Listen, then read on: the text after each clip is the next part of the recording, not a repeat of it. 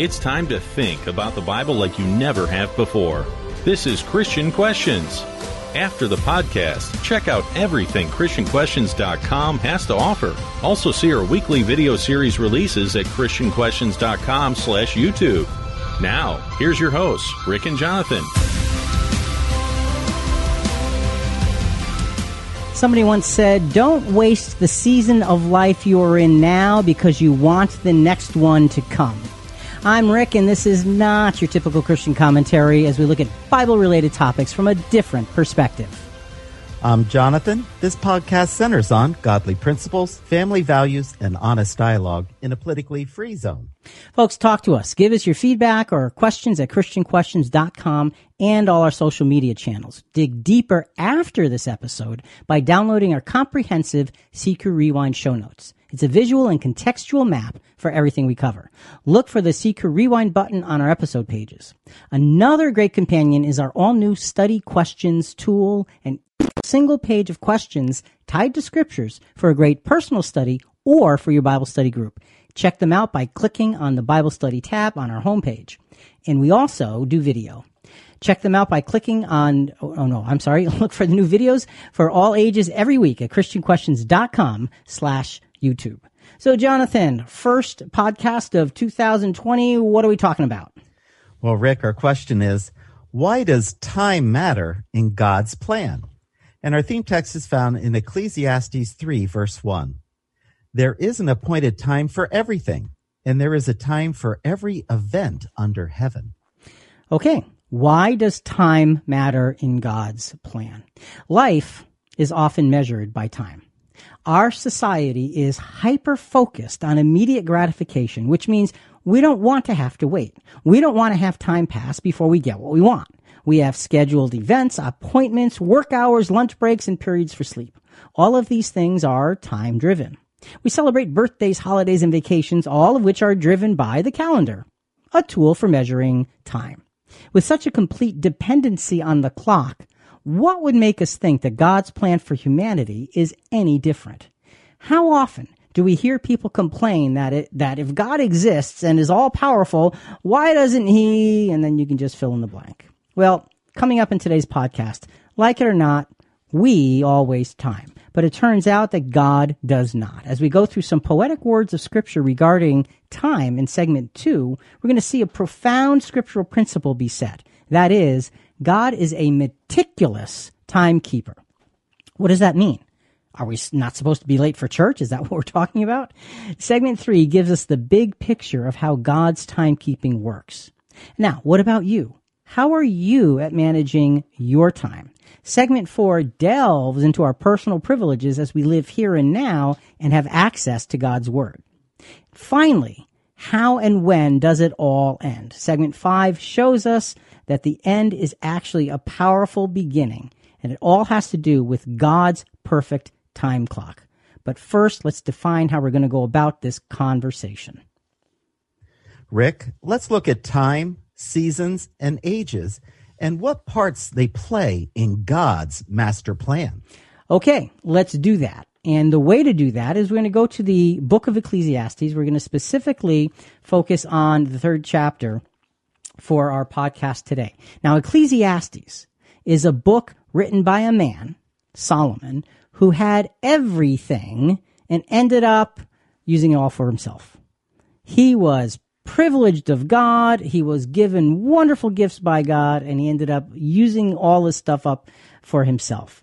So, Jonathan, we need to get a little bit of background on the book of Ecclesiastes and on Solomon. So we're going to take a look at some notes from John A. Megison and a couple of verses in between.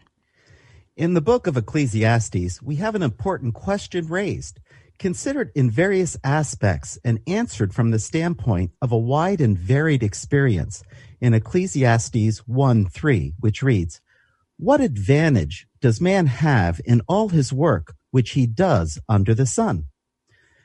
All would do well to carefully consider it in the light of Solomon's experience and with the prayer of the psalmists in their hearts. Okay, so Jonathan, let's just pause there for a quick second. So the commentary is saying, okay, Ecclesiastes 1:3 is asking this big question: what advantage does man have in all the work that he does. So he's asking a very, very big life question. And now he's referring us to Psalm 90, verse 12. So teach us to number our days, that we may present to you a heart of wisdom. And then the commentator goes on and says, he was one of the most successful men from the world's standpoint that ever lived. He had all the comforts and blessings that wealth and power and honor and fame and natural qualifications of mind and body and education and even specially gifted superhuman wisdom could bestow upon him. And all these he used chiefly for his own personal gratification.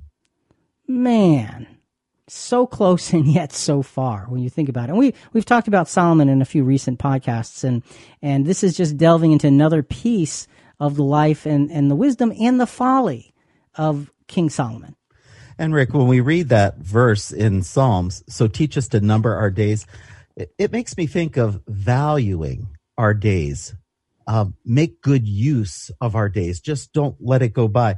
And we've done other shows and we've talked about the sluggard. that doesn't really want to get out of bed or do anything. Yeah, which is the opposite of valuing your days. Yeah, that proverb that says, thou sluggard, remember the ant, or something like that. You know, yes. Get up and go to work. You know, but the idea of numbering your days is really an important thing. And what you're right. What it's saying is each day should have its own intrinsic value. And, you know, don't say, well, hey, you know, it's a day off. I don't have to really do anything. Well, no. It's a day off, maybe from some work, but what can you do to honor and please God in that time? So you're right.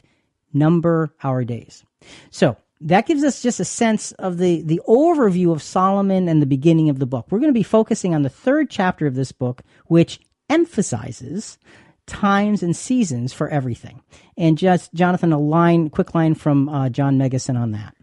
In chapters 3, 4, and 5, Solomon gives us the results of his wide experience and observation from a business and social standpoint. Okay, so business and social primarily is what we're thinking Solomon was focusing on in chapters 3, 4, and 5 of Ecclesiastes.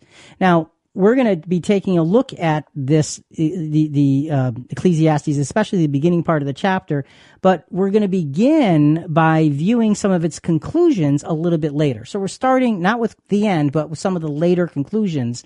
So we're going to be looking at Ecclesiastes 3, first verse 16, and then a couple of minutes, verse 17. Again, we're starting with a conclusion, and then we're going to back into it. Furthermore, I have seen under the sun that in the place of justice there is wickedness, and in the place of righteousness there is wickedness. So doesn't that sound just like today? Oh, yes, it certainly does, Rick. So, you know, and he uses this phrase, under the sun, all the time. And what he's saying is, everything that's revealed in the world, here's a sum total of it. And so he's saying, wherever you look, you're seeing there's wickedness instead of justice. There's wickedness instead of justice. Just like now. These are common scriptural observations, which are not only made by Solomon, which always point out the inequities of how the world works. The following two texts reiterate the challenge, beginning with those who have authority. So these next scriptures are not from Ecclesiastes or from Solomon, but they're saying exactly the same thing in a slightly different way. First, Psalm 58, 1-2. Do you indeed speak righteousness, O gods? Do you judge uprightly, O sons of men? No, in heart you work unrighteousness. On earth you weigh out the violence of your hands. So now, it's interesting. It says, do you indeed speak righteousness, O gods? Now, what gods is the psalmist talking about? He's talking about men who have great authority. And he's saying, are you righteous, O mighty men? That's really what he's saying. He's saying, no, you don't. And then he says, on earth, it says, you weigh out the violence of your hands. That sounds a little odd for us. And I think what he's saying is, on earth, you calculate the violence of your hands. In other words, you know you're doing wrong, and it's a calculated risk that you take, and you're careful to make sure you can execute so you can get what you want. It's not a good picture. It's a selfish world. It's a very selfish world and a very evil world because of that. Isaiah 59, 14 and 15. Justice is turned back, and righteousness stands far away. For truth has stumbled in the street, and uprightness cannot enter. Yes, truth is lacking, and he who turns aside from evil makes himself a prey. Now the Lord saw, and it was displeasing in his sight that there was no justice. So not only are we seeing this lack of justice be reiterated in several places, and we could go on, we could spend the entire podcast talking about scriptures that reiterate the lack of justice. But in this Isaiah scripture, it's saying God sees it. And that's one of the interesting things that we need to grab hold of here is God sees what's happening. And Rick, just on a side note, I have jury duty next Monday. And how do you go there and hear information when you know there's lies and there's corruption? And it's not something I'm looking forward to. Well, it's interesting. Actually, Trish, my wife, had finished jury duty just several weeks ago. And she did? Yeah. I didn't know that. Yeah, and she was actually on a murder trial. And, Whoa. There's a whole story to, and, she was just telling me before the podcast, that's why this is really fresh in my mind. She says, one thing I learned being there is people hear things differently. And so, again, this all has to do with God's timing, because how come it doesn't all make sense? How come everybody doesn't see God? How come? Because we're not in that time. And Ecclesiastes is going to show us the unfolding of that. So now, Solomon, let's get back to this. Even in his questioning state of mind, does give hope in the next verse, Ecclesiastes 3:17. Again, we're starting with conclusions, and then we're going to start with the beginning of the chapter, next segment. I said to myself, God will judge both the righteous man and the wicked man, for a time for every matter and for every deed is there. So Isaiah mentions it was displeasing to God that there was no justice. Solomon brings it a step further, says God will judge both the righteous and the wicked man. For a time for every matter and for every deed is there. And that's key. So we're starting to look at God's time. We're going to look at Ecclesiastes chapter 3, the first 8 verses or so. But we're laying the groundwork by understanding a little bit more about Ecclesiastes, the bigger picture, and, Solomon's state of mind, if you will. So, Jonathan, tracing God's timing for this segment. God's timing for the fulfillment of his plan is not obvious and therefore commonly and often mockingly overlooked. People mock the timing of God because the famous vision of the non-believer standing there and saying, God, I'll do what you say. Just tell me. I'm listening. And of course, they're not going to get an answer. And they say, doesn't that prove God's not there? No. It simply proves it's not God's time. We'll get into that as we go a little bit further. Now we have a sense of the bigger picture. Solomon seems to be saying we are essentially powerless beings. As we look into God's master plan, why are we using the perspective of a man who lost his way? We're podcasting live every Monday night from 8 to 9:30. You can talk to us direct through our chat at ChristianQuestions.com. We also welcome your comments or questions any day of the week. Just hit the Contact Us button. We're now out of the starting gate. Let's pick up the pace for tonight's topic. The life of Solomon truly is fascinating. His favor in God's eyes led to his great wisdom, but he eventually lost his godliness. What we see in Ecclesiastes are solid observations from a man who could perceive much, but was not disciplined and obedient enough to fully use what he observed. He had this ability to perceive, but he didn't have the discipline to apply all of that wisdom, and it faded from him as a result. So, Jonathan, it's kind of a sad story that is the backdrop for our podcast today. But there's a great lessons about God's timing as we go through this. So one of the things we thought might be fun to do as we go through time and timing is take a review, and there's all kinds of reviews you can do, and this is not the end-all review, but top 10 inventions of all time. This is from, hey, guess what it's from? Top 10 inventions of all time from WatchMojo.com. So we're going to hear inventions number 10 and number 9 on their countdown list now. Welcome to WatchMojo.com, and today we're counting down our picks for the top 10 inventions of all time. Number 10, paper. One of the Chinese people's 4 great inventions, paper was invented and developed in the 2nd century BC by the Han Dynasty. The idea eventually traveled to Europe, where paper mills began manufacturing the product on a larger scale. Without paper, the printing press would never have been invented, and our world would be very different. We would not have maps, paper currency, or books to disperse information. Its impact is truly endless. Number 9. The compass. Before the compass, sailors depended on landmarks or even the stars to navigate their ships. But once the Chinese began using lodestones and magnetism to find their bearings between the 9th and 11th centuries, it quickly spread to the Arab world and to Europe. This not only made circumnavigation of the globe easier, it also made it safer, which kicked off the age of discovery. So paper and the compass. Think about where the world would be without paper. I know. And it's such a basic thing that we've almost stopped using in a lot of ways now. And Rick, even God used a compass in Proverbs 8:27, when it says, when he set a compass upon the face of the deep.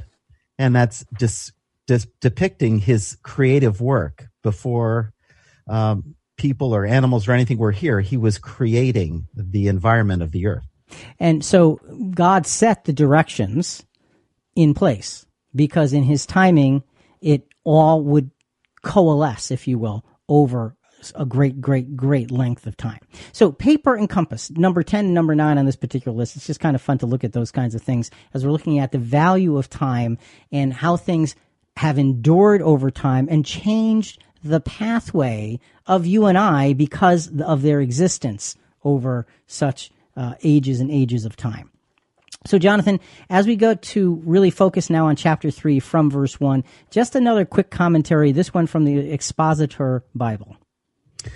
If the true good is not to be found in the school where wisdom utters her voice, nor in the garden in which pleasure spreads her laurels, may it not be found in the market, in devotion to business and public affairs?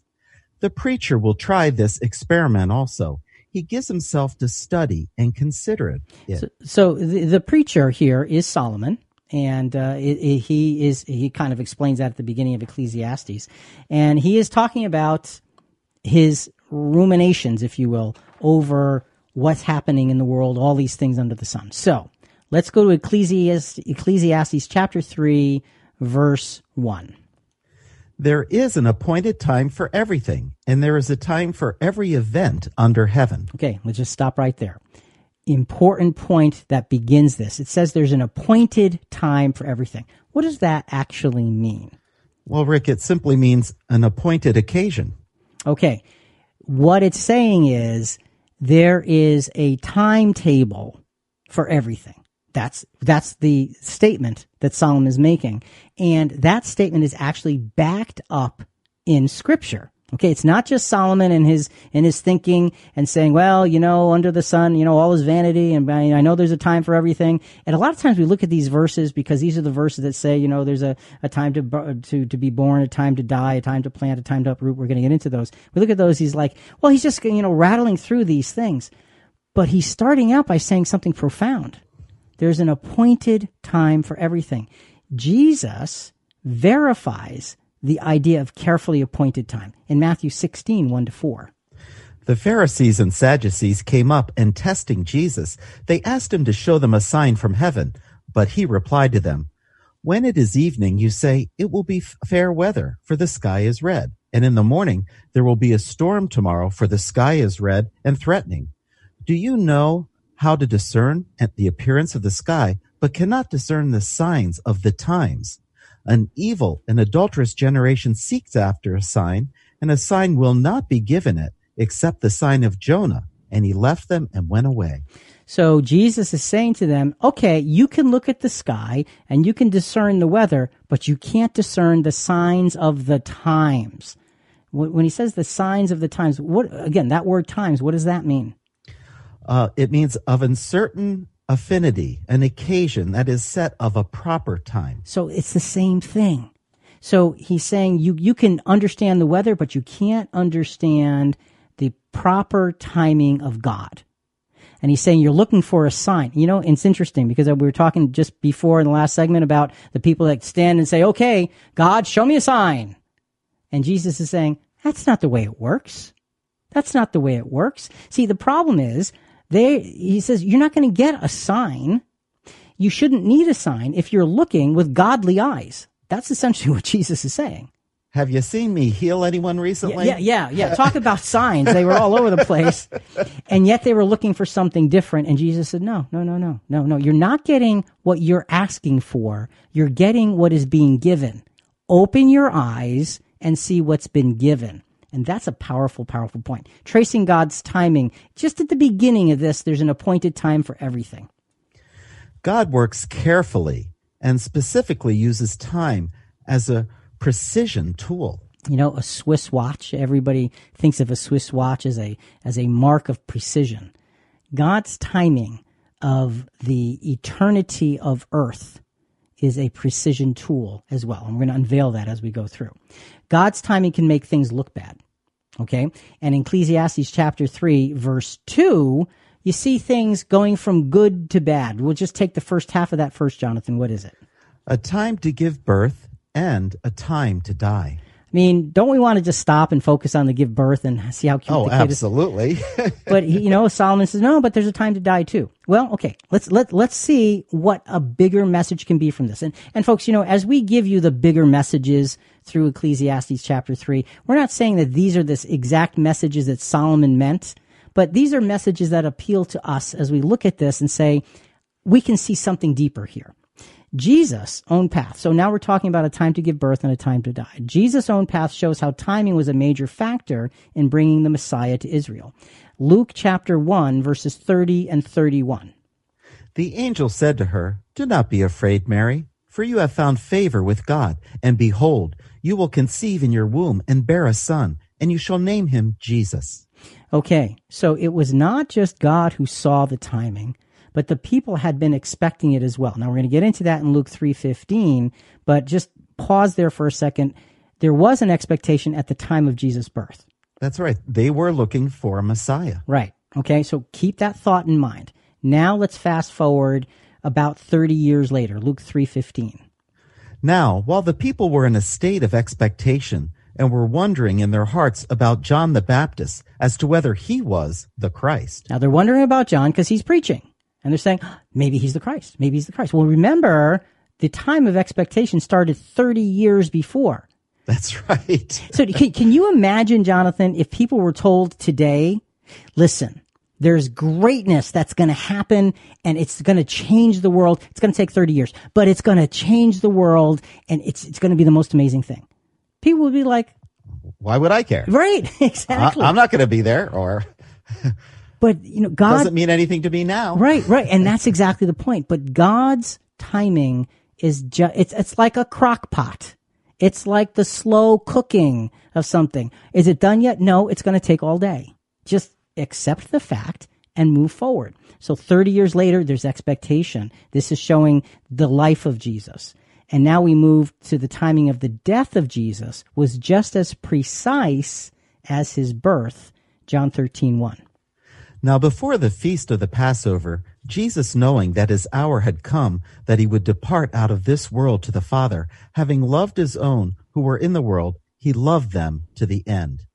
And Rick, I love this scripture because it pictures Jesus as that sacrificial lamb at the Passover. And another verse says, he was the lamb slain before the foundation of the world. Now that's perfect timing. It is. It's a prophetic view of the perfect timing. And Jesus died as the Passover lamb was literally being slain. There's no accident in that. It's God's timing because he was showing a world-changing event. And the Passover was a signal given generations and generations and generations before that would help us understand that much later on. So a timing at his birth, a timing at his offering himself after he was baptized with John the Baptist, and then a timing for his death. A time to give birth and a time to die. The further part of Ecclesiastes 3:2 says... It says... it says a time to plant and a time to uproot what is planted. That's exactly what it says. So let's go to a different example. A time to plant and a time to uproot what's planted. Abraham Abraham was literally shown where his as yet unborn family was to actually be planted. Genesis 12:1, when he's first given the Abrahamic promise, tells us that. Now the Lord said to Abram, "Go forth from your country and from your relatives and from your father's house to the land which I will show you." So he's saying, here's the land. I'm going to show you this land that your family that you don't have yet is going to inhabit and become a great nation. So you've got the planting of Israel prophesied way back in Genesis, okay, the planting of this nation. And yet Jesus pronounced Israel's desolation, but only when the time for it was coming. And that's in Matthew. Now we fast forward to Jesus' time, near the end of his ministry, Matthew 23:37 and 38. "Jerusalem, Jerusalem, who kills the prophets and stones those who are sent to her. How often I wanted to gather your children together the way a hen gathers her chicks under her wings, and you were unwilling. Behold, your house is being left to you desolate." So essentially, the time to plant, prophetically given to Abraham, is a time to uproot after the time of Jesus. And we know that in AD 70, you had the destruction of the temple. We're going to talk about that a little later. And you had the scattering of Israel throughout the world. And they remained scattered for a long time, 1,845 years. They remained scattered and then finally began to come back to their homeland. But a time to plant and a time to uproot. So what Solomon said as he's musing over life, we're looking at saying, yeah, but see, what this is showing us is God's timing. Yes, it is. God's timing gives opportunity, gives trial, and then opportunity. At this point, though, you're starting with good and ending with bad, okay? So as we wrap up this segment, Jonathan, tracing God's timing in relation planting and birth and uprooting and dying. Birth and planting, dying, and being uprooted all show to us how things which seem contrary and sad can actually work together to accomplish what God is doing. And that's an important thing. God's timing is hard to read if you're looking at the news. Take a piece of paper. Here's a test. Take a piece of paper, put it right in front of your face, okay? Like 2 inches away, and see how many words you can read. Versus holding the paper back and saying, wow, there's a lot of words on that page. See, when we look at this up front, right in front of us, and we see our current events and our current life and the things that are happening, we get confused because we're not seeing God's timing. We're seeing our moment. And what this is beginning to tell us is there's something bigger than just our moment when it comes to the timing of God. So as we begin, we are seeing that things don't necessarily look like they'll end up well. But wait, there's more. When thinking about God's timing, it's easy to get lost in details. What does the big picture look like? Rick and Jonathan are so busy analyzing how today's issues can be solved by a scriptural approach, they naturally don't talk a lot about who they are in daily life. So that's my job. Here's a couple facts you may not have known about your two hosts, such as, for some reason when Rick wears a tie, it always has an animal on it. Why? We don't know. That's just his preference. Now, Jonathan may not love animal ties, but he has a cool rescue dog named Beta. And now you know more about your Christian Questions hosts. Talk to us anytime at ChristianQuestions.com. Now, back to Rick and Jonathan. As Solomon continues to observe the inevitabilities of life, we're working to build a case for these truths to show us a deeper glimpse into the mind of God. These next two verses in Ecclesiastes 3 show us a reversal of sorts. Instead of ending with a negative like death and uprooting, they now end with a positive. So the first verse there was all about you start good and end bad, start good and end bad. There is a reversal here. And I think, Jonathan, we're going to take that reversal as an evidence that the big picture has in it dramatic reversal, but that you have to see that through the eyes of God's timing. Can't see it through our own current events. It's the eyes of God's timing. So before we get into all of that, let's go back to the top 10 inventions. We started out with paper and a compass as number 10 and number 9. Let's go to number 8 and number 7, and this is from WatchMojo.com. Number 8, refrigeration. Though ice was used since prehistoric times to prevent food from spoiling and developing bacteria, the concept of refrigeration was only developed in earnest starting in the mid-1700s. The process was then refined and improved, changing the way the food industry transports and stores food. The implications of this discovery are far-reaching as it transformed the way we eat and live. Number 7. The printing press. Though Johannes Gutenberg is credited with this invention, he actually perfected and popularized existing technology. By combining the Chinese principle of movable type with European press systems already in use for winemaking, Gutenberg created the machine that printed text on a wide scale, which in turn lowered the price of books and helped spread information and knowledge to the masses, spurring the Reformation, the Renaissance, and the scientific revolution. It's interesting that they say he spurred the Reformation because of the printing press, because the Word of God could actually be printed and read by the common man. What an amazing thing that is. You know, and again, you have the Chinese invented paper and then really contributed to the invention of the printing press. And you say, wow, without them, where would modern society be? Good point. It's really very fascinating taking a look at these things. And these are a long time ago. Things that we just completely take for granted. I've got a printer on the other side of my room. I press a button and it spits out, 5 pages for a CQ outline. Think about that. I don't even think about it except when the ink runs low. Uh-huh. Then I replace this little cartridge and I don't work up a sweat or anything. I order it online. Come on. All right. So we get into this now, Jonathan. The theme for this next 2 verses, Ecclesiastes 3, verses 3 and 4, in this segment is God's timing is going to show us the big picture. Remember the reversal? Things ended negatively, born, die, plant, uproot. They change. Ecclesiastes 3:3. A time to kill and a time to heal. Kill and then heal. Death comes to us all, and it began with Father Adam's disobedience. So a time for death. Genesis 2:16 and 17. The Lord God commanded the man, saying, From any tree of the garden you may freely eat, but from the tree of the knowledge of good and evil you shall not eat, for in the day that you eat from it you shall surely die.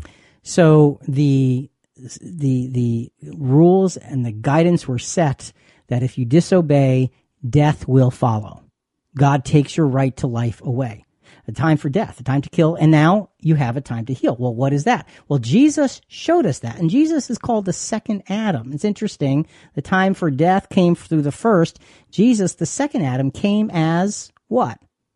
A healer. A healer, yeah. Right. Giving a glimpse of what would come in due time. He wasn't the final view of healing. He was the glimpse of something later in God's plan. Luke 6:17 to 19. And there was a great throng of people who had come to hear him and to be healed of their diseases. And those who were troubled with unclean spirits were being cured. And all the people were trying to touch him, for power was coming from him and healing them all. Can you even imagine what that would have been like? Did the scribes and Pharisees see it? Of course they did. The question is, why didn't they do something positive about something that was so far beyond them? Exactly. And, one of the reasons is because they were so focused on their own agenda, they couldn't even see outside of themselves. So what you have was the glimpse of great healing that was actually given through the hands and the presence of Jesus there. And of course, we know there was other healing in the scriptures, but Jesus was the primary focus here that we're talking about. A time to kill and a time to heal. The next part of Ecclesiastes 3, verse 3 is what? A time to tear down and a time to build up. Okay, tearing down and building up, starting with something bad and then ending with something good. Well, how do we take a look at the unfolding of God's plan over time in that context?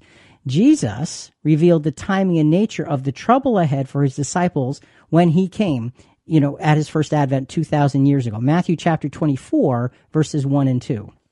Jesus came out from the temple and was going away when his disciples came up to point out the temple buildings to him. So Jonathan, let's pause there for a second, because the temple buildings at that time were magnificent. Oh, yes. So he's coming out of the temple. He must have walked quite a long way, because they kind of look back and they're able to see the panorama of the buildings of the temple. It must have been quite a sight.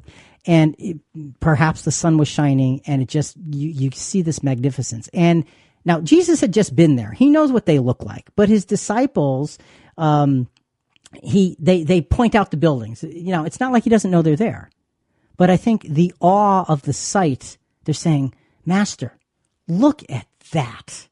Isn't that amazing? Now, of course, we're paraphrasing here. What's Jesus' response to that? And he said to them, do you not see all these things? Truly, I say to you, not one stone here will be left upon another, which will not be torn down. What a crazy description. After they're showing their awe for the beauty, he's saying, it's all going to go. It's all going to be destroyed. A time to tear down. He's showing us in God's timing, these magnificent structures would be destroyed. The destruction would be immense. It happened in AD 70.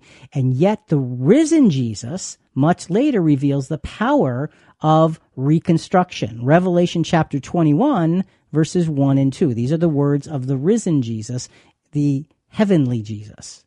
Then I saw a new heaven and a new earth, for the first heaven and the first earth passed away, and there is no longer any sea. And I saw the holy city, New Jerusalem, coming down out of heaven from God, made ready as a bride adorned for her husband. So, go ahead. Well, Rick, in this verse, there's no longer any sea. It's not talking here literally about seas around us at the sea, near the seashore. We know this is symbolic of the restless masses of humanity. There's no longer going to be that restlessness. So that's what it's saying. Right. And that's going to come into play later on as we go through this podcast. So we're looking at tearing down and building up. We saw Jesus prophesy at his first advent, the destruction of the temple and the buildings around it. And now the heavenly Jesus is telling John, the Revelator, that I saw the holy city, New Jerusalem, coming out of heaven. It's all brand new. Now, is it a real city, Jonathan? No, it's not. Okay. Symbolic. Of course, made ready as a bride adorned for her husband. Her husband's not marrying a building, okay? It's a picture. It's a picture of the true church in its glorified form. And it's a beautiful picture. But the point is, the tearing down of something would result later on in God's timing in the building up of something far more magnificent. Same picture, same things, Jerusalem, the temple, all of that, but something much bigger and much grander, and that will last eternally. So let's pause there before we go to verse 4 of Ecclesiastes chapter 3. And Jonathan, let's go to a different soundbite. This is from Brightside. What things will disappear in just 20 years? Again, we're looking at inventions, and we're now going to take a look at technology and what it's done for us. And we already touched on it from our own experiences, but there's some fascinating things here. Listen in. Say goodbye to remote controls. Losing the remote control under the couch will soon be a thing of the past. Won't that be nice? Why would you need to dig for the remote control when you can speak to your tablet and tell it to turn the TV on and play your favorite show? We already use smart home technology to turn our lights off and on, to reserve a table at a restaurant, and to control the temperature in our home. We can project video wirelessly from our phones to our TV. Some cable companies have created smartphone apps to control your cable. Remote controls will become obsolete as our tablets and smartphones will be able to accomplish the same tasks. I remember the days when you didn't have a remote control. You had to get up off your butt and go turn the channel. No, it's your turn. Yeah. Yeah, you ended up watching something because you didn't want to get up, and now we can't find the remote and we're too late. Of course, most of us don't even know how to change a channel on the actual television anymore. You're right. But anyway, it's just interesting. Technology is moving in leaps and bounds. And we're going to get into that more as we go through the podcast. But, just a quick snippet of how fast things change and how things are being built around us. For good or for bad, they're being built around us. Okay, so back to Scripture, back to Ecclesiastes 3. We talked about tearing down and building up. We talked about killing and healing. And now Ecclesiastes chapter 3, verse 4. a time to weep and a time to laugh, a time to mourn and a time to dance. Okay, again, weeping, then laughter, mourning, then dancing. You're going from negative to positive in all of these things. So the attitude has changed. And we're looking at that as saying, hey, this is showing God's big picture, because it always looks negative. But in God's big picture, it becomes positive. Weeping and mourning are everyone's experiences. At these times, laughter and dancing are absolutely foreign. Great, very sad scriptural example is Jeremiah 31:15 and 16.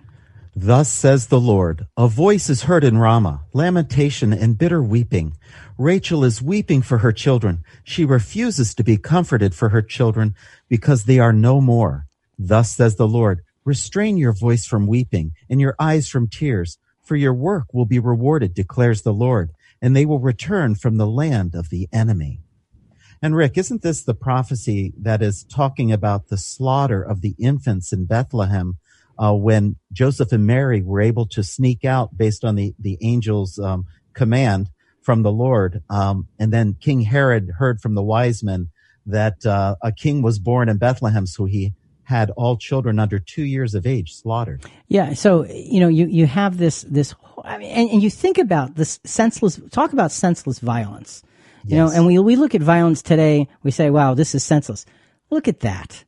Okay, let's talk about just the utter senselessness and the deep weeping and mourning over the loss of innocent children. And look, we all have the experience of loss, great loss in life. We all know what it's like to weep, and we all know what it's like to mourn. And, those are parts of everybody's life. There's nobody who's an adult who hasn't had difficult experiences that cause weeping and mourning. Okay? In God's time. And Jonathan, this is the big picture. In God's time, I should have background music for this. We are assured that these things will be washed away and become things of the past. We're just touching on the big picture here. Revelation chapter 21, verses 3 and 4. And I heard a loud voice from the throne saying, behold, the tabernacle of God is among men, and he will dwell among them, and they shall be his people, and God himself will be among them, and he will wipe away every tear from their eyes, and there will no longer be any death. There will no longer be any mourning or crying or pain, for the first things have passed away. Rick, remember we did a program on the tabernacle. Yes. About a month ago with a guest. And this is saying that, the tabernacle of the past in the Old Testament was primarily for the Israelites. That's how God was communicating with them. This scripture is showing the beauty that God's going to be with all peoples, not just Israel. So the ability to communicate with the Creator will be available to all. Wow. That's what this is saying. So a time to mourn and a time to dance. Okay. You end up with the excitement and the joy, a time to weep and a time to laugh. You end up with the joy in God's timing, in his big picture. All of the sadness and grief and angst and trouble ends, and there's something great at the end. Tracing, and Rick, that you were going to bring out a point we talked about earlier about Jesus' second advent here. Yeah, it's interesting that in his first advent, you see talk about the good things to come, but you see his death, you see his suffering, and he's remembered for those things. Jesus, the returned Jesus, his return brings all of the goodness. So Jesus didn't forget his mission at the beginning. It just wasn't time. God's time showed us that his return brings us these things, and we're seeing the beginnings of these things already because it's the fall and then the rebirth that we'll be talking about in a little bit. So tracing God's timing, Jonathan, in relation to killing and healing and weeping and laughing and mourning and dancing. God's plan of necessary passes through the experience of death, destruction, crying, and mourning. It is our privilege to observe these things as merely temporary conditions that will be eradicated in God's own time. Think of the sadnesses of your life as temporary conditions that will be eradicated. They're going to go away. Okay, you know what it's like, Jonathan? It's like you're watching a movie series, and the first movie, it doesn't end well. Okay, but the second movie is going to be the grand conclusion, and now we're at the point where the movie's not ending well, but you see the previews, and I can't wait to see that one. Yeah. But it's not out yet. It's just not. You have to wait. But we're stuck in the dark part. It doesn't mean it's over. God's timing says, no. There's something bigger. There's something more majestic coming around the corner. So seeing the big picture really helps to increase our faith. Now we need to steel our will to see our own part through. With a view of the big picture in place, what is our responsibility? What should we be doing with it? There's a lot of talk program topics out there. If you're burnt out on Capitol Hill and Trump, don't worry. We never go there. But if you're looking for unique ways to look at the Bible, we'll make you think about how today's world ties into Scripture like you've never thought about before. Thanks for listening, and get ready for us to take a deeper dive right now. Understanding God's use of time is tricky. We can accept that there are good things to come in the future, but that is actually the smallest part of our responsibility. The big question should be, with my belief in God's timing in place, am I playing the role He has given me now at this present time? So, Jonathan, it's really not about, but I know what's coming. It's about, what am I doing with what I know? It's look in the mirror. Yeah. Am I doing what God expects me to do? And that's a hard thing. So, what we're going to see is the theme for this segment is going to be God's timing shows us personal privilege if we are able to know these things. But before we get to that, let's go back to WatchMojo.com, okay? In top 10 inventions of all time. And of course, these are debatable, I'm sure. And we're not here to do that. But inventions number 6 and number 5 coming up. Number 6, plumbing. The landscape of major cities would be drastically different without this innovation. After all, how would a high-rise exist without modern plumbing? Evolving from holes in the ground to chamber pots to outhouses and eventually to flush toilets as early as the 31st to 26th centuries BC, the development of plumbing improved living conditions for millions of people across the globe and lengthened our lifespans. Number 5, medicine. Many medicines and vaccinations have extended and changed our lives significantly. Discovered by accident by Alexander Fleming, penicillin was the first group of drugs that fought illnesses like syphilis and strep infections. On the other side of the spectrum, since they were introduced to the public in the 1960s, contraceptives such as the birth control pill helped level out the global population and launched a revolution in social change. So plumbing and medicine, and plumbing is almost like medicine when you think about it. Boy, I'm so thankful for those things. Oh, me too. Now, Rick. Yes. You got all these people going with all these inventions, yeah. But you're not going to show the top 4. What's up with that? You're ending it at number 5. Yeah, you're right. Well, you told me that the top 4 are going to be in the rewind material, right? They are. They're going to be in the show notes. Okay. Yeah, they'll be included because Jewel told me they would be. She's like, what happened to the top 4? Yeah, well, we'll leave it to the show notes to reveal the top 4 and I left them out kind of on purpose. Okay. What can I tell you? Not that they're not any good, but just that these were the older things. Okay. So anyway, let's get refocused now. God's timing, in the theme for this part of our podcast. God's timing shows us personal privilege. So Ecclesiastes 3, now verses 5 and 6. These are good. Okay, wait. I'm still warming up here. Okay. All right. These verses are going to show us really the depth of our personal privilege. And you're going to listen to this and say, how does this have anything to do with personal privilege? But just wait.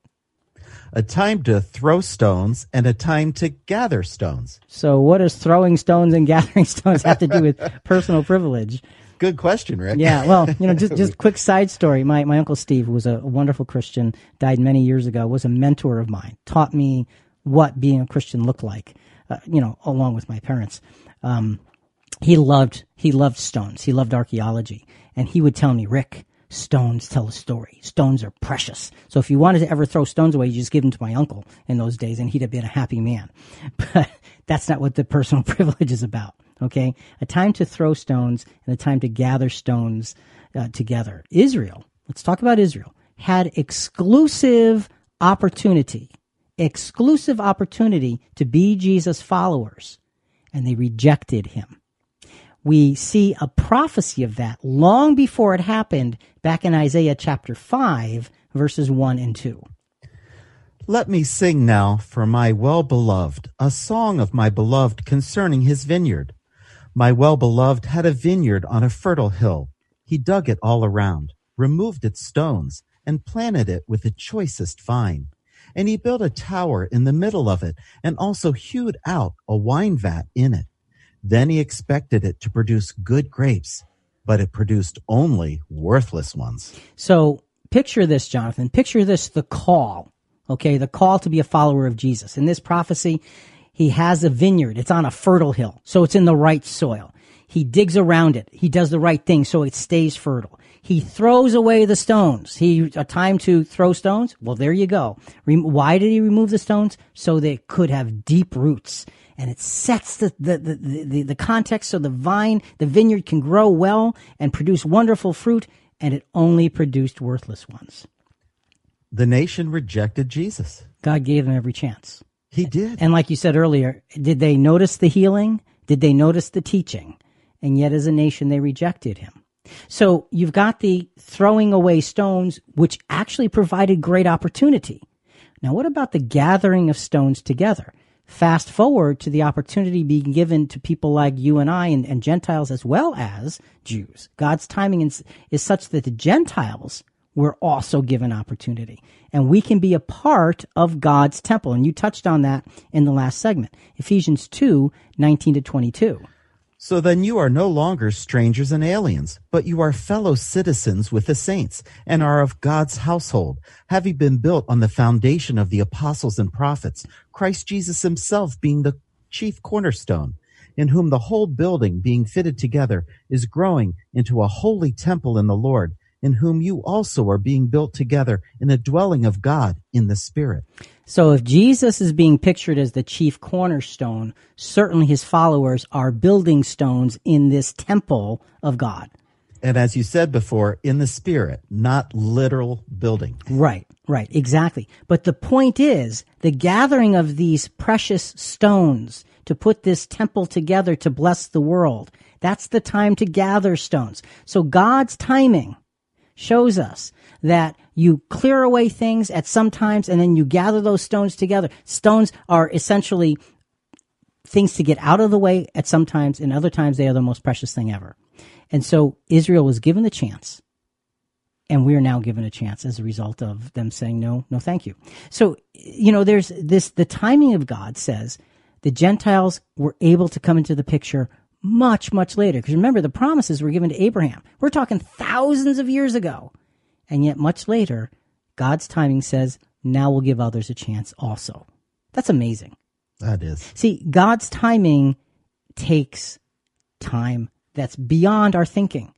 And that's what we want to hold on to here. And that's encouraging, because whenever you look and things are bad, you say, well, wait, it's just not God's timing yet. And that really is the answer. Back to Ecclesiastes chapter 3, verse 5. A time to embrace and a time to shun embracing. And in this part, Jonathan, there's a specific sobriety that comes to those who are called to live a sanctified, which means a set-apart life for holy purpose. We need to manage our lives by managing our desires in the context of the time that we're given. As Christians, human desires are there, and they're important, but they need to be in perspective. 1 Corinthians chapter 7, verse 5, Paul is frankly talking about marital relations. And, that's kind of an odd subject to be talking about in the scriptures, some may think. But it's important because as Christians, everything has to be done honestly and with respect, with the idea of being God-honoring in all parts of our behavior. Stop depriving one another, except by agreement for a time, so that you may devote yourself to prayer, and come together again so that Satan will not tempt you because of your lack of self-control. So there's the discipline here. We talked about the call in the first two scriptures, the Isaiah and the Ephesians scripture. Now it's showing discipline. Make sure that you live a disciplined life. 1 Corinthians 9:25. Everyone who competes in the games exercises self-control in all things. They then do it to receive a perishable wreath, but we an imperishable. So we're called to this following of Jesus. You know, this is the personal privilege. The discipline required to answer that call is not that, okay, you're called and you're in. It's you're called and now go to work, okay? You've got the discipline, and we're going to get to the work in the next piece. First, though, let's go to Bright Side. Again, more technology, and this is not the top 10 inventions. You know what happened to those. You look at the show notes for the rest of those. What things will disappear in just 20 years. And here they're talking about no more keys. Listen to this. Bye-bye, keys. Keys will soon become a relic. In the distant future, your grandkids might go through your drawer and find a small metal object. They'll bring it up to you and say, "What's this, Grandpa?" And you'll say, "Keep out of my drawers, you little whippersnapper." No, you'll tell them about a time when people used keys and the adventures that ensued when you lost them, left them in the car, or locked yourself out of your house. Companies are trying to create more secure and efficient security systems. Just imagine being able to command your car or apartment to open by using your voice, an app on your car, a retinal scan, or your DNA. Wait, how's that?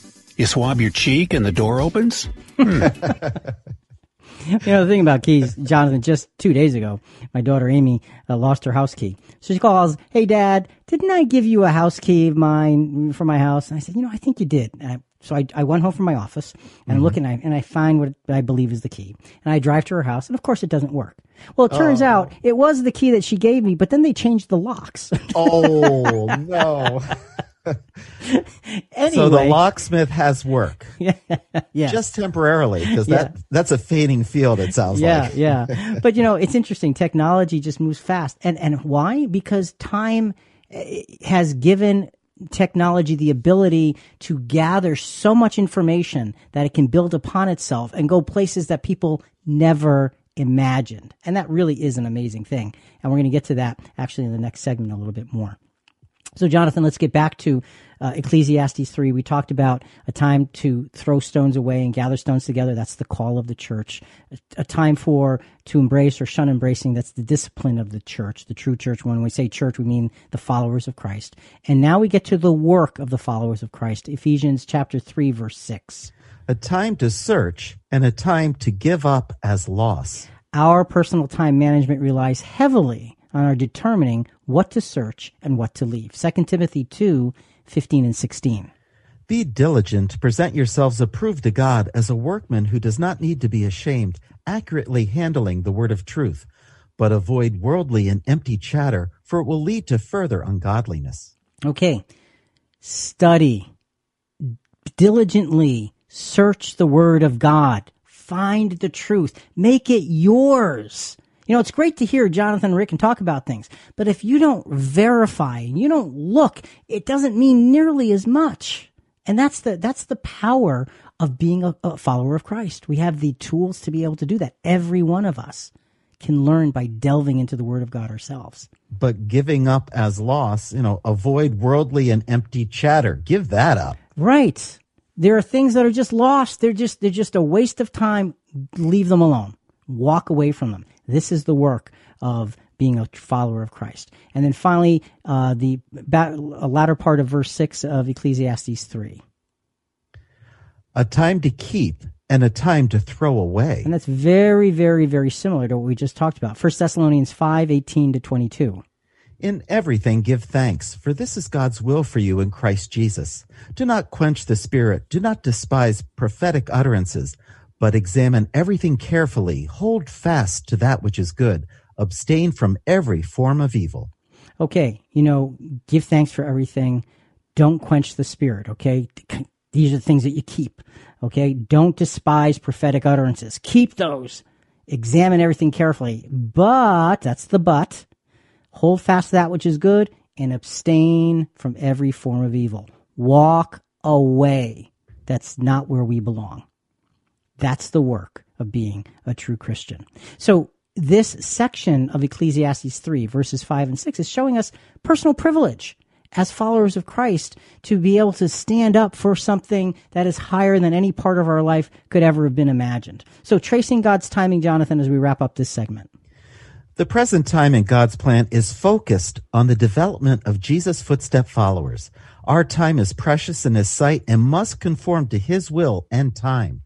His will, His time, that's where we live our lives. So, if God can manage the timing of eternity, if God can manage the timing of eternity, we certainly ought to be able to manage the time we are given.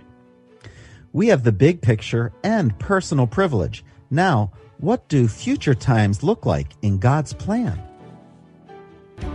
Before we turn the page, we wanted to tell you about CQ Rewind. It's a free weekly service provided by our great team of contributors who help the guys prepare for each episode. It's an in-depth look at their research, scripture, and much more, showing you the map of Rick and Jonathan's content journey. Now let's continue finding out the better answers as we ask the better questions. The whole matter of God's timing comes down to this.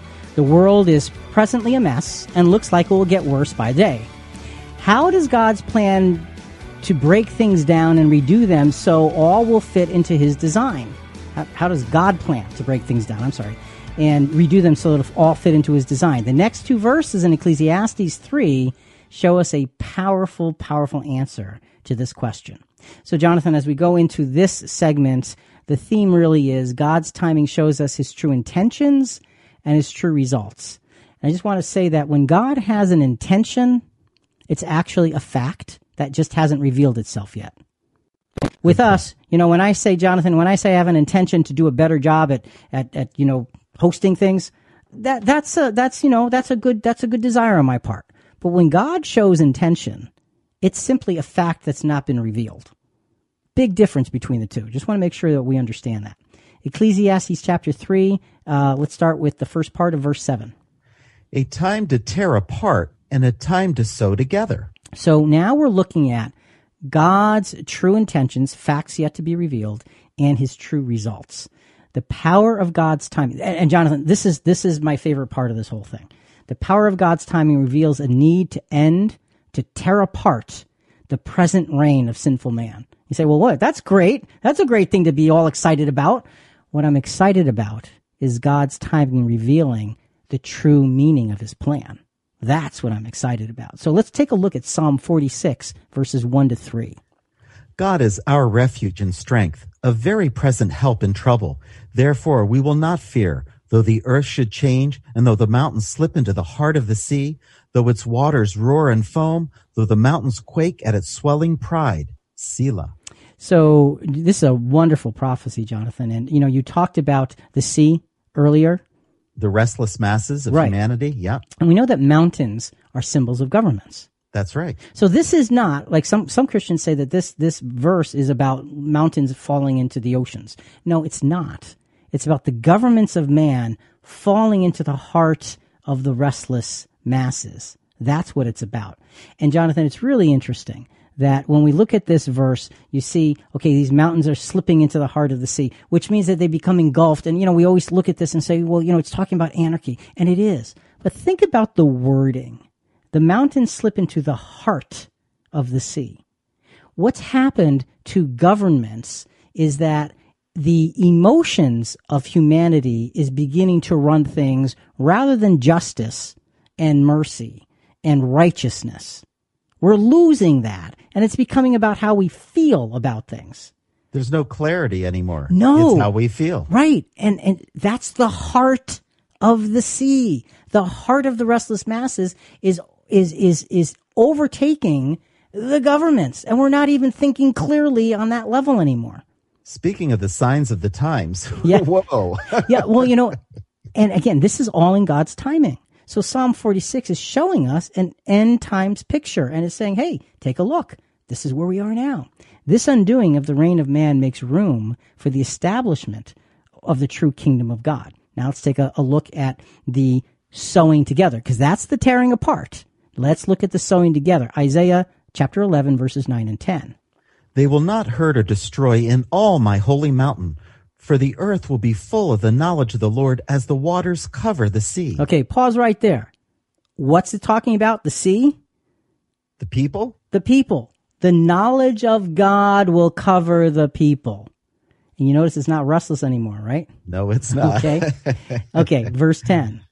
Then in that day the nations will resort to the root of Jesse, who will stand as a signal for the people, and his resting place will be glorious. So, what's the root of Jesse, Jonathan? Well, that's interesting. It's the Christ, including the called out ones, Jesus and the faithful. The people will resort to them. They will turn to them to look for guidance and direction. And that's why in 1 Corinthians it said that we are to become ministers of reconciliation, because Jesus provides the price. And those who follow after Jesus, if we're faithful and we are with him in heaven, and at the proper time when the day of judgment, which is incidentally is a good thing, comes, the reconciliation that Jesus' ransom price bought can be put in place. And it takes those faithful ones to do it. So, the mountains of man's governments will be replaced with the mountain singular of God's kingdom, run through Jesus and his true church. That is tearing apart and sewing together. And when you're sewing it together, it is so much better a garment. Further in Ecclesiastes chapter 3, the latter half of verse 7. A time to be silent and a time to speak. Okay, God's true intentions and his true results. All things are not meant to be spoken of at all times. God's timing allowed certain mysteries to be revealed before others.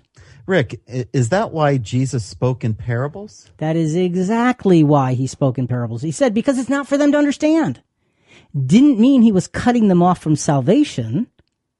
It meant that it wasn't their time for salvation. We've done several other podcasts that show the two aspects of salvation. A fascinating, important teaching of Jesus that is verified from Genesis all the way through Revelation. God's plan did not make plain the call to heaven until Jesus had paid the ransom price. The Apostle Paul speaks it out in Colossians chapter 1, verses 26 and 27. That is the mystery which has been hidden from the past ages and generations, but has now been manifest to his saints, to whom God willed to make known what is the riches of the glory of this mystery among the Gentiles, which is Christ in you, the hope of glory. So now, Jonathan, what you just said before about the root of Jesse being Jesus and his true followers, Christ and the church. And when we say the church, we're not talking about a denominational church. We're talking about the true followers of Jesus only. Okay? This is showing us exactly the same thing. Christ in you, the hope of glory. In other words, that it's Christ and his faithful ones together. They are the ministers of reconciliation. That was revealed in the time of the apostles. Okay, because it wasn't able to be known before then that would happen. Just was not God's time. And Rick, a way that most people might look at it, if you say the word Jesus and the saints. Yes, okay. Then I think people say, oh, those that are in heaven now with Jesus that were amazing, faithful, worthy. I think it's more understandable. And the other thing to remember is that we believe that we have the opportunity to be saints. When the Apostle Paul writes his letters in the New Testament, he says to the saints at. So he's not talking about just this individual or that individual like some denominations say. It's to the group of faithful ones. So good. That helps to put things in perspective. So those things were revealed back at the time of the apostles. But there were still other things that were not yet to be revealed till much later. Let's take a look at much later in God's timing, deep prophecies given in silence were now able to be spoken of later. Daniel chapter 12, verse 4. But as for you, Daniel, conceal these words and seal up the book until the end of time. Many will go back and forth, and knowledge will increase. Rick, since the late 1800s, knowledge has exploded, and transportation too. Oh yeah, transportation, and when you think about going to and fro, we now have virtual reality. And you can kind of be different places by just sitting in your own room, if you will. But, the amazing thing here is the end times, and when you look at history, the end times have been a long time. We did a podcast with David Stein on that several years ago, I think. When did the end times begin or something like that? So I don't remember the number. We'll need to look that up. But what it's saying is big increase of knowledge. And we have seen this hockey stick curve of knowledge just skyrocketing to where, paper was the important thing that got things started. We're working on paperless systems now because it's all technology. It's all intangible.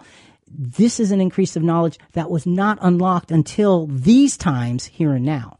So when we say a time to be silent and a time to speak, it's time to speak now because we're in the midst of this incredible explosion of knowledge. And that is a sign of the return of Jesus. That's what it's a sign of. It just shows us Jesus, he's here when you see these things. So let's go one last soundbite from Brightside. What things will disappear in just 20 years. And they're talking about no more signatures. Farewell, signatures. In the future, all you'll need to sign an important document will be your face. Okay, buddy, just dip your nose in the ink and kind of move your head around right here. That's it. Perfect. Here you go. No, it's actually facial recognition technology, which can identify a person from a digital image. It's used in all sorts of areas, from social media, where they tag someone automatically, to law enforcement agencies. It's used to track criminals. In the future, your face will be your digital signature. Privacy concerns aside, it will certainly be convenient. It's interesting because you have these digital signatures and, you do that. And you think of something, just in much more modern days, like the Declaration of Independence, with all those signatures. What would that have been? It would have been a document somewhere in the cloud with what? Face it, Rick. Twins will have issues. And you've got the retina scans and all of these things that just are, it's an amazing, amazing thing when you think about the ways you can identify a single human being. The point is, technology has grown into such a massive, massive, massive part of our lives that we cannot live without it. And that shows us that we are at those times where things are wonderful and things are falling apart at the same time. So now we get to verse 8, which is essentially going to wrap up our discussion here of Ecclesiastes chapter 3. A time to love and a time to hate, a time for war and a time for peace. Rick, we started out our conversation about the question, what advantage does man have in all his work? And that was in Ecclesiastes 1, verse 3. Guess what the next words are after the time for war and a time for peace in verse 9. And it says, what profit is there to the worker for that in which he toils? We've come full circle from where we began. So there's a complete story that has been told by Solomon, knowing it or not. And what we've done is we've applied prophecies that show different periods of time in God's plan to show us here's where we're getting to. And now these last pieces are talking about the grand finale, if you will. God's timing emphatically delineates when Jesus returns to usher in restoration to that which was lost. And that's Acts chapter 3, verses 19 through 21. Therefore, repent and return, so that your sins may be wiped away, in order that times of refreshing may come from the presence of the Lord, and that he may send Jesus, the Christ, appointed for you, whom heaven must receive until the period of restoration of all things, about which God spoke by the mouth of all his holy prophets from ancient time. So you've got this sense that the heavens had to hold Jesus back until these times of restoration. God's timing said you can't go back yet until everything is fulfilled. So again, God's got it meticulously in control. And that gives you a sense of great relief that we're not stuck in the misery. It's bigger than this. God's timing emphatically delineates when the ending of hate and war will happen. And boy, that's amazing. Micah chapter 4, verse 3. And he will judge between many peoples and render decisions for mighty distant nations. Then they will hammer their swords into plowshares and their spears into pruning hooks. Nation will not lift up sword against nation, and never again will they train for war.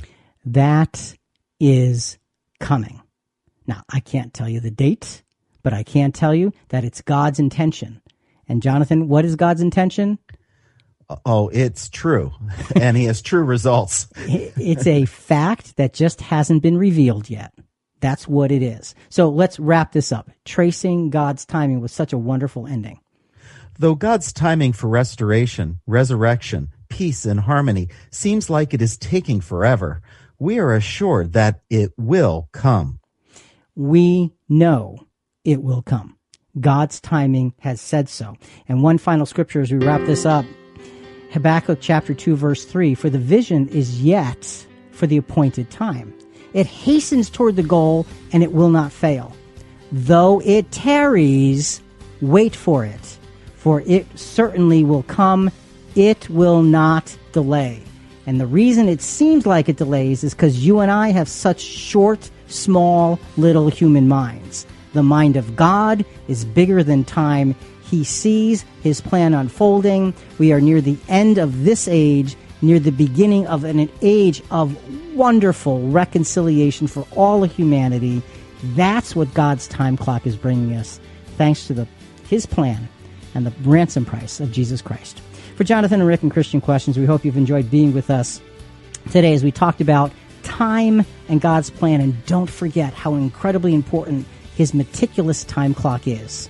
Think about it.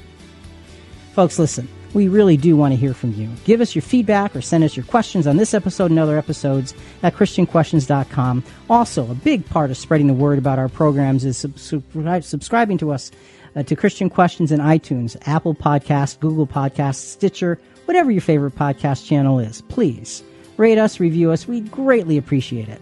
Now, coming up next week, we'll be talking about what 3 steps will get us to heaven. Wait, are there just 3 steps to get us to heaven? Well, talk to you next week.